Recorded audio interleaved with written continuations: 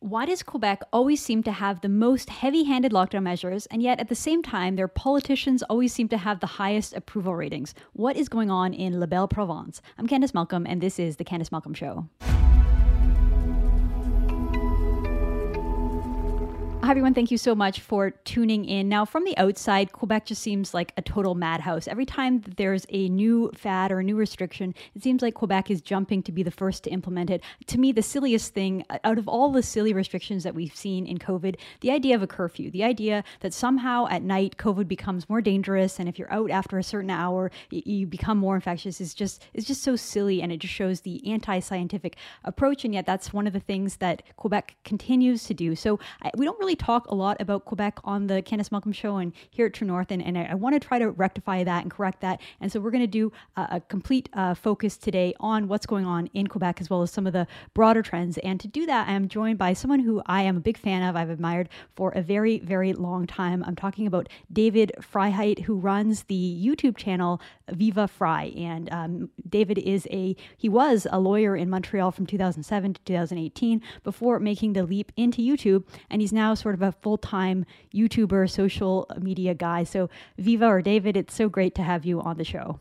Thank you for having me. I'm still a member of the bar. So technically I have one file left, and it's a trial coming up in 2023 that the file started in 2015. So as mad as the world is, the practice of litigation is a very long and tedious process.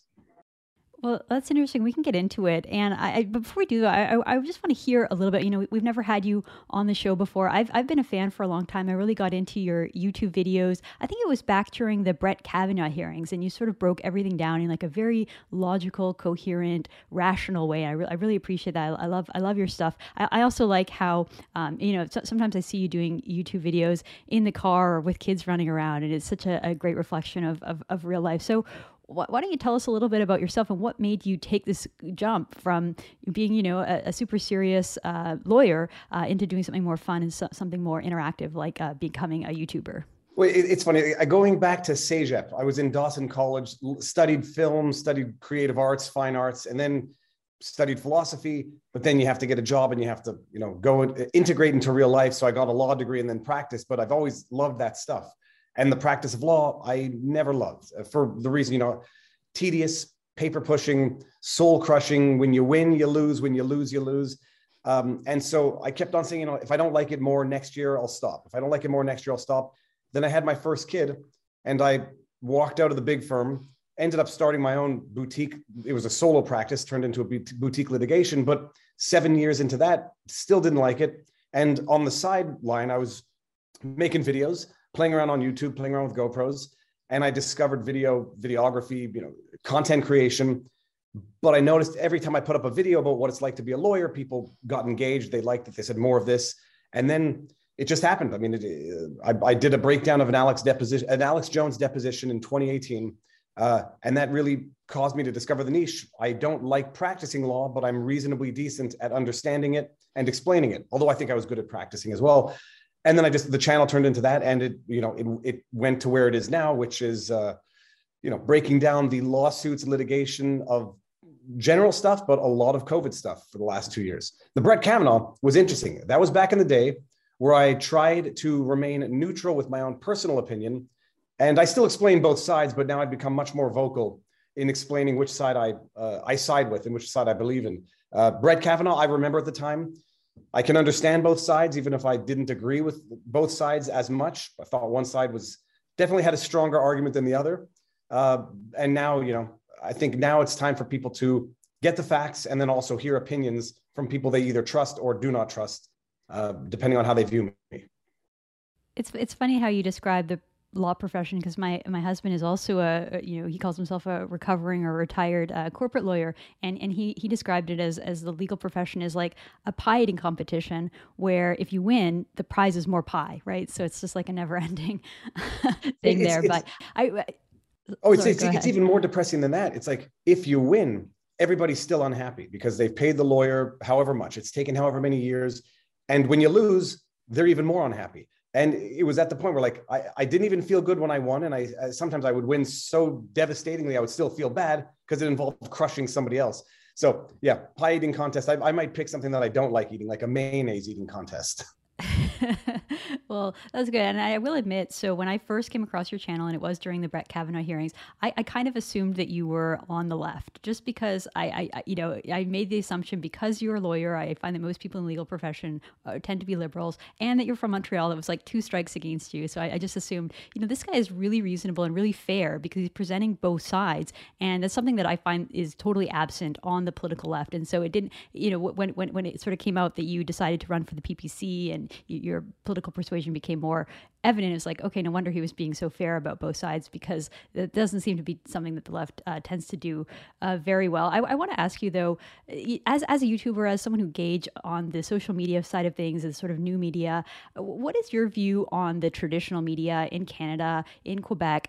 We can see the sort of legacy media fading away into irrelevancy, and some of the issues with it just being untrusted, unfair, and younger people not engaging at all. I wonder what's your perspective on the future of the traditional media, legacy media, and how do you see your role and the role of platforms like YouTube and people doing video blogs like you do in changing the landscape? I'll preface it. They're liars. And I don't think I ever fully appreciated it, or I don't think they were as egregious, overt liars as they have become. And I don't know if it's because they've taken so much federal money that they are now indebted to the hand that feeds them. Some people say they were always liars. But I do remember once upon a time, W5, CTV doing investigative journalism, undercover stuff, secretly recorded video stuff to blow the lid off controversies. I remember that in my life. 60 Minutes used to do it. I don't know when they became such liars, or if they were always liars, but I just wasn't aware of it. But they're dishonest to the point where it can't be incompetence, and it can't be anything but malice or deliberate partisanship. When I discovered, this was part of my red pilling process, when I discovered that Trudeau effectively bought off the media with, I think it was $600 million in subsidies. When I found out that the CBC and Radio-Canada are subsidized to the tune of $1 billion a year by the federal government, it all started to make sense. But with the advent and the explosion of independent media on YouTube, on Twitter, on social media platforms, it became even more in your face, and it became even more like an existential fight for survival, because even with the $1 billion subsidies, they still can't compete. They still are losing traction, they're still losing traffic, and they're losing credibility. But I think it's gotten worse over time. Throw money into the equation, it definitely gets worse. Throw their existence into the equation. There's the old expression, I forget who it was that said it, but when you fight corruption, corruption fights back. And the more independent media gains credibility, pushes back and reveals the lies, the more what we called legacy media or traditional media or mainstream media lashes out. But throw money into the equation and it will fundamentally corrupt a relationship, and it will fundamentally turn what is supposed to be independent media into dependent media, and they're dependent on the government dollars that they're supposed to be reporting on. So you don't need to be Nostradamus to know how that corrupts a relationship. Well, absolutely. And we saw that interesting blog post come out from a former CBC journalist that said just that, the powers that be in society, big corporations, governments amassing power, the CBC doesn't ask them questions, isn't skeptical about them. Well, of course not. That's who they owe their livelihood to. Instead, they're skeptical of, just regular everyday Canadians who don't hold the correct, trendy left-wing opinions, right? For sure. And you see the trend, but you also then see it reflected in legislation. I forget if it's Bill C-10 or C-16, the one that wanted to regulate social media, internet, the way they regulate television and radio. And you had, that guy with the mustache, I forget his name now, the Minister of Heritage. Guilbeault, coming out and saying, we're not going to regulate independent accounts unless they're big, unless they make money off their accounts. Well, that's how you see the political infiltration into the independent media, where they say, like, all of the subsidies, all of the protection that the government has given the media, the scratching each other's back, still losing ground. So what do the politicians have to do? Come in and regulate the wild west of the information landscape, the way they've regulated television and radio. But it's an evolution in process, and you see that the powers that be are going after where the freedom is. And that's why it's important for maybe a separate discussion, but independent content creators, important for them to fight back on this realm where you basically have the government wanting to regulate and control the internet the way they control television and radio. And it's wild to see it just how they're all kind of working in lockstep together. You see social media giants completely silencing any dissenting opinions. And if anything, that just grows the sort of intrigue and interest. I mean, you've seen this with the sort of vaccine skeptic movement throughout the pandemic. It's like any side of the story that's just talking about, hey, what are some of the unintended consequences? What are some of the downsides about rushing out these vaccines? It's like the information just disappears and the people get deplatformed, and it kind of raises intrigue. Like, why are you silencing them? The more that they're silenced, the more intrigued I am. And so they're kind of like doing the exact opposite of what they intend to do. It is known as the Streisand effect, but it's also just known as the, eye-opening effect. It's the red pill. People are now seeing, at the time, back in the day when the vaccine was being rolled out, if you suggested there were potential side effects, even side effects that are known for all vaccines, all of anything that goes into your body can trigger a response. Even if you stated those, you were deplatformed, suspended, banned. And then just today, CTV comes out with an article that would have gotten you banned probably 12 hours ago, or certainly 12 months ago, that the vaccine is interfering with women's menstrual cycles. Whereas had anybody said that a year ago, they would have been banned, deplatformed, depersoned, whatever. And so it is interesting. On the one hand, it's the Streisand effect, but on the other hand, when people see the truth finally come out, and they're like, whoa, the people they were going after a year ago were saying the same things that the mainstream media is saying now, exactly the same thing with the origins of COVID. It was a bannable offense to suggest that it originated man-made in a lab in Wuhan, China. Bannable offense. And now it's become mainstream media headlines. So when people see this happen in real time, it's eye-opening, it's awakening, but it also causes the powers to fight back even harder, to maintain control over they're allowing others to access information and knowledge. And that's what the battle is over right now. Absolutely. I couldn't have said it better myself. And we've seen it so many times. I mean, it's like, you're not allowed to put anything out there that promotes vaccine skepticism. But then all of a sudden the government pulls AstraZeneca because they say it's not safe. They pull Johnson & Johnson because they say it's not safe. It's like, you're giving us reason to be skeptical. Well, Viva, I keep calling you Viva, but David, I wanted to bring you on today to really talk about Quebec, because sort of from an outsider's perspective, there's two things that happen. One, it seems like you guys always have the most heavy-handed restrictions. And then second, it seems like whatever's happening in Quebec eventually happens in the rest of the country. So, you guys had to lock down over the holidays. And then, as soon as a few weeks later, it was like Ontario, BC, Manitoba, everyone followed suit. So you live in Quebec. You lived through some of the most severe restrictions. Why is it that the government in Quebec seems to be so heavy-handed about COVID, and why do people put up with it? I cannot answer the question. Well, I can answer the question of why people put up with it, but it presupposes, or it causes me or forces me to divine intention. I think people are terrified on the one hand. They have been bombarded with, I'm going to call it fake news, fear porn for the last 2 years, to the point where they are now so scared of a sniffles, so scared of Omicron, that I know personally people who have actually isolated their children for 10 days in a house so that the parents don't get exposed to this. People have been traumatized with fear, and it's a normal human condition. I think part of being a rebel is like, the more people push, the more you push back. And I was of the persuasion where I followed for a bit, 2 weeks to flatten the curve. Let's all do our part. But the more they kept pushing, it's in my nature to push back. And now 2 years later, I'm off the rails to some. But they put up with it because of fear. Some of them put up with it because it just doesn't affect them. Some people have done better under all of this, and it has not compromised their lives. If you don't go out at night, if you don't have kids in school, if you don't have a job that was shut down, if you don't have a business that was shut down, if you didn't live a lifestyle that was not affected, or if you can maintain the lifestyle nonetheless, just pay more for travel, do whatever is required in terms of financial expenses to live the life that you've always lived, well, you're not going to complain. Some people have done better. In which case they're not going to complain either. So really it's the middle of the road people who have been suffering the brunt of this, but they've been forced into silence to some extent, because you can't complain about it because you're selfish. You can't complain about it because you're undermining the science. So for a number of reasons, people have been forced into silence, but I think the more that people speak up, the more that people speak out of others. I don't know that Quebec's been leading this, because they've been nuts over in the Maritimes bubble for a while. They had the cross-border blockade from the Maritime bubble to Quebec and Ontario. They were prohibiting, by way of injunction, peaceful assembly protests against the measures in Nova Scotia. Alberta locking up pastors. Canada as a whole has been on the free fall, sort of in tandem. Quebec might have a little more liberty, I should say, in pulling away people's liberties, because they've already done it enough historically. In the province, we're used to laws that prohibit religious face wear because we've tolerated them pre-COVID. We're used to laws that restrict language rights because they were there pre-COVID.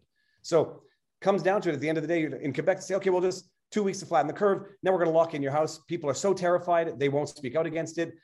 People are so terrified, they think it's necessary. And others, too late, you can't say anything about it because it's already there. But it really does feel like we're living through a real-time, real-life Milgram experiment where you have experts, medical experts, Horatio Arruda, literally imposing a curfew that they themselves in real time acknowledge has no scientific basis. And it's just like, hey, let's just see if this works. Better do something, because at least if we do something, people are going to think we're doing something, and they're not going to think we're doing nothing, where in this case, doing nothing might have been less destructive than doing what they're doing.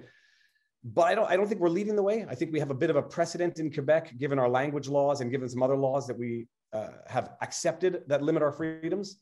But Canada's been going downhill pretty quickly, pretty much in tandem. But yeah, no, you're absolutely right. Yeah, you're right. I shouldn't pick on Quebec, David, because I know like one of the most egregious things that have happened in the entire pandemic was when Ontario Conservative Premier Doug Ford gave police permission to stop anybody at any time, any place, to ask them what they're doing out, which is sort of an Australian measure. And one of the most empowering and heartening moments of the pandemic is that the police, by and large, said, no, we're not doing that. We're not enforcing this unconstitutional, irrational edict, and then it sort of went away. So certainly we've seen madness across the entire spectrum. One thing that I found is that in some ways the laws that are designed to kind of pick on young people and disproportionately harm young people are sort of like the ones that get the most attention and are in some ways the most popular. I know we saw a group of Quebec influencers on an airplane. They're out of the country. They chartered a plane. It's their own private plane, and yet this elicited outrage from the media and politicians. I know Justin Trudeau commented on it. The idea of a curfew, it really is to impact young people who by and large, people in their 20s don't really have the same impact from COVID. They don't really die and they don't get sick in the same number. So it's like all of these blunt, heavy-handed measures. They harm young people the most because they're the least likely to get sick and the most likely to have this sort of negative societal effects that will be with them their whole lives. And that's one of my biggest criticisms is just how, rather than like saying, hey, let's just make sure that we protect the most vulnerable. It's like we just have these blanket laws that impact everyone and harm young people. That's not even getting into the impact on kids in schools and forcing little kids to wear masks, forcing little kids to get vaccinated, without the long-term data of long-term side effects and consequences. It's all just been really, really disheartening. It's madness. And I went through on one of my videos talking to some McGill students. They're in isolation in university. If they have unlawful gatherings, they can get suspended from school, forced to pay fines to the government. They're forced to go into, pay for accommodations off campus. Then you get into, the compelled vaccination of teenagers and giving them the vaccine passports. My kid at her school saw people kicked off the soccer field when they wanted to try out for soccer because they weren't fully vaccinated. 13-year-old kids. I mean, this is... It's psychological abuse. It's unscientific. It's unconstitutional. It's immoral. It's everything. And, so without getting too much into that, at the very least in Ontario, your police said, no, we're not going to do this. In Quebec, they're literally arresting everybody who's out protesting the curfew. It's a weird thing. Quebec's police have always been Quebec's police have always had a reputation within Canada, more so than other provinces. But what is interesting is just seeing the powers that be respond to this, who opposes it, who willingly enforces it, who gleefully enforces it. But it's I won't say part of the plan, it's just the side benefit of the plan is that when you get everyone dependent on the state or fearful of the state, you get everyone adhering to the edicts of the state, regardless of whether or not they agree with them and regardless of whether or not they're scientific. So the police need their paychecks. The people can't afford the fines. And so you end up having everyone living in fear. And I mean, it is nothing shy of tyranny. And I believe by the true definition of the term fascism, it's nothing but fascism, where you have government working with corporations, working with the media, all having their beautiful orgy of power to reign in the population and basically control every aspect of their life, right down to who they can have in their own house for private gatherings, which are currently outlawed in Quebec, if you can believe that. It's crazy, David, because if you had described any of this to us, 3 years ago, 4 years ago, that these kind of measures were happening, I would never believe you. If someone said, hey, Donald Trump just got elected and guess what he's going to do? And he named everything that Justin Trudeau has done in the last year, I would say you're completely wacko and that would never happen in North America. And yet here we are and it's happening and it's happened. I know, you're a brilliant legal mind and you are also an activist. So what is it that you're doing to push back against this? And what can other Canadians do that say enough is enough. We want our freedoms back. We want to go back to normal. We don't want to live under this medical tyranny anymore. I'm not sure if I'm a brilliant legal mind, and I'm not sure if I'm an activist, because bottom end of the day, I don't tell people to go out and protest. I don't tell people to go out and break the law, and I don't do it myself. I raise awareness. I think I explain what's going on. I explain why I think it's fundamentally unconstitutional, why I think it's fundamentally immoral, and why I think it's fundamentally unscientific in my limited, I'm not a scientist, but I have a brain and I can read articles. And I can also see what the scientists are saying now compared to what they said a year ago. Raise awareness, explain what's at issue. I've had these discussions with people over the last 2 years, like, sure, some have said there's a risk the government goes too far. And I keep needling, like, is it too far now? When they pepper sprayed the guy in the face at Tim Hortons because he wasn't wearing a mask, was it too far then? When they're compelling vaccination of 12-year-olds, is it too far now? Third shot in Quebec, or you won't be able to go into grocery stores. Is it too far now? In New Brunswick, is it too far now? So sometimes, I think it was Orwell who said, in times of madness, stating the obvious is a revolutionary act. Just keep stating the obvious. The problem is, I am not sure that people want the change. I think there's a lot of people who are, I won't say beyond the point of repair, but who are certainly in the frame of mind right now that they're double masking outside. And when you have a significant enough portion of the population that thinks that we actually need these measures to stave off an existential threat to our very existence, they will do anything. I mean, it's, who said it? Nietzsche, if you can get people to believe the absurd, you can get them to commit atrocities, something along those lines. We're at the point where a large portion of the population are now firmly embedded in believing the absurd. And I think they cannot bring themselves to admit that they believe the absurd, because it would have to mean that they were duped, which would be an attack on their own intelligence. It would be an attack on their own ego. And so they cannot admit that. And they just have to keep going further and further into the scenario. I won't say the lie out of respect. So I don't know that you can have the change until you have enough people who want the change. I don't think it can be a violent change. I don't think it can be an unlawful change, because I've been saying this from the beginning. When people say, well, why don't you go out there and break curfew and break the law? I'm thoroughly convinced that nothing would play more into the hands of the tyrants, of Trudeau, of Legault, than to have people out there breaking windows, breaking the laws. Because when they did that in Old Montreal and they smashed some windows, and Lord knows who did it, because I don't know that there were people part of the actual movement that did it. What happens then? Police on the street. And so it can't be a violent solution. It has to be a political one, because it's not going to be a judicial one, because I've seen how the courts are just not doing anything. The courts are not intervening. In Quebec, we had a lawyer challenge the curfew on an injunctive basis. The court said, no, not a serious enough violation. Les Entrepreneurs en Action de Québec, EAQ, sued for the lockdown measures, the face masks. The court said, no, face masking kids is justifiable because the risk, however minimal, is there. The quarantine hotels have been upheld at the federal level. The courts are not going to do anything.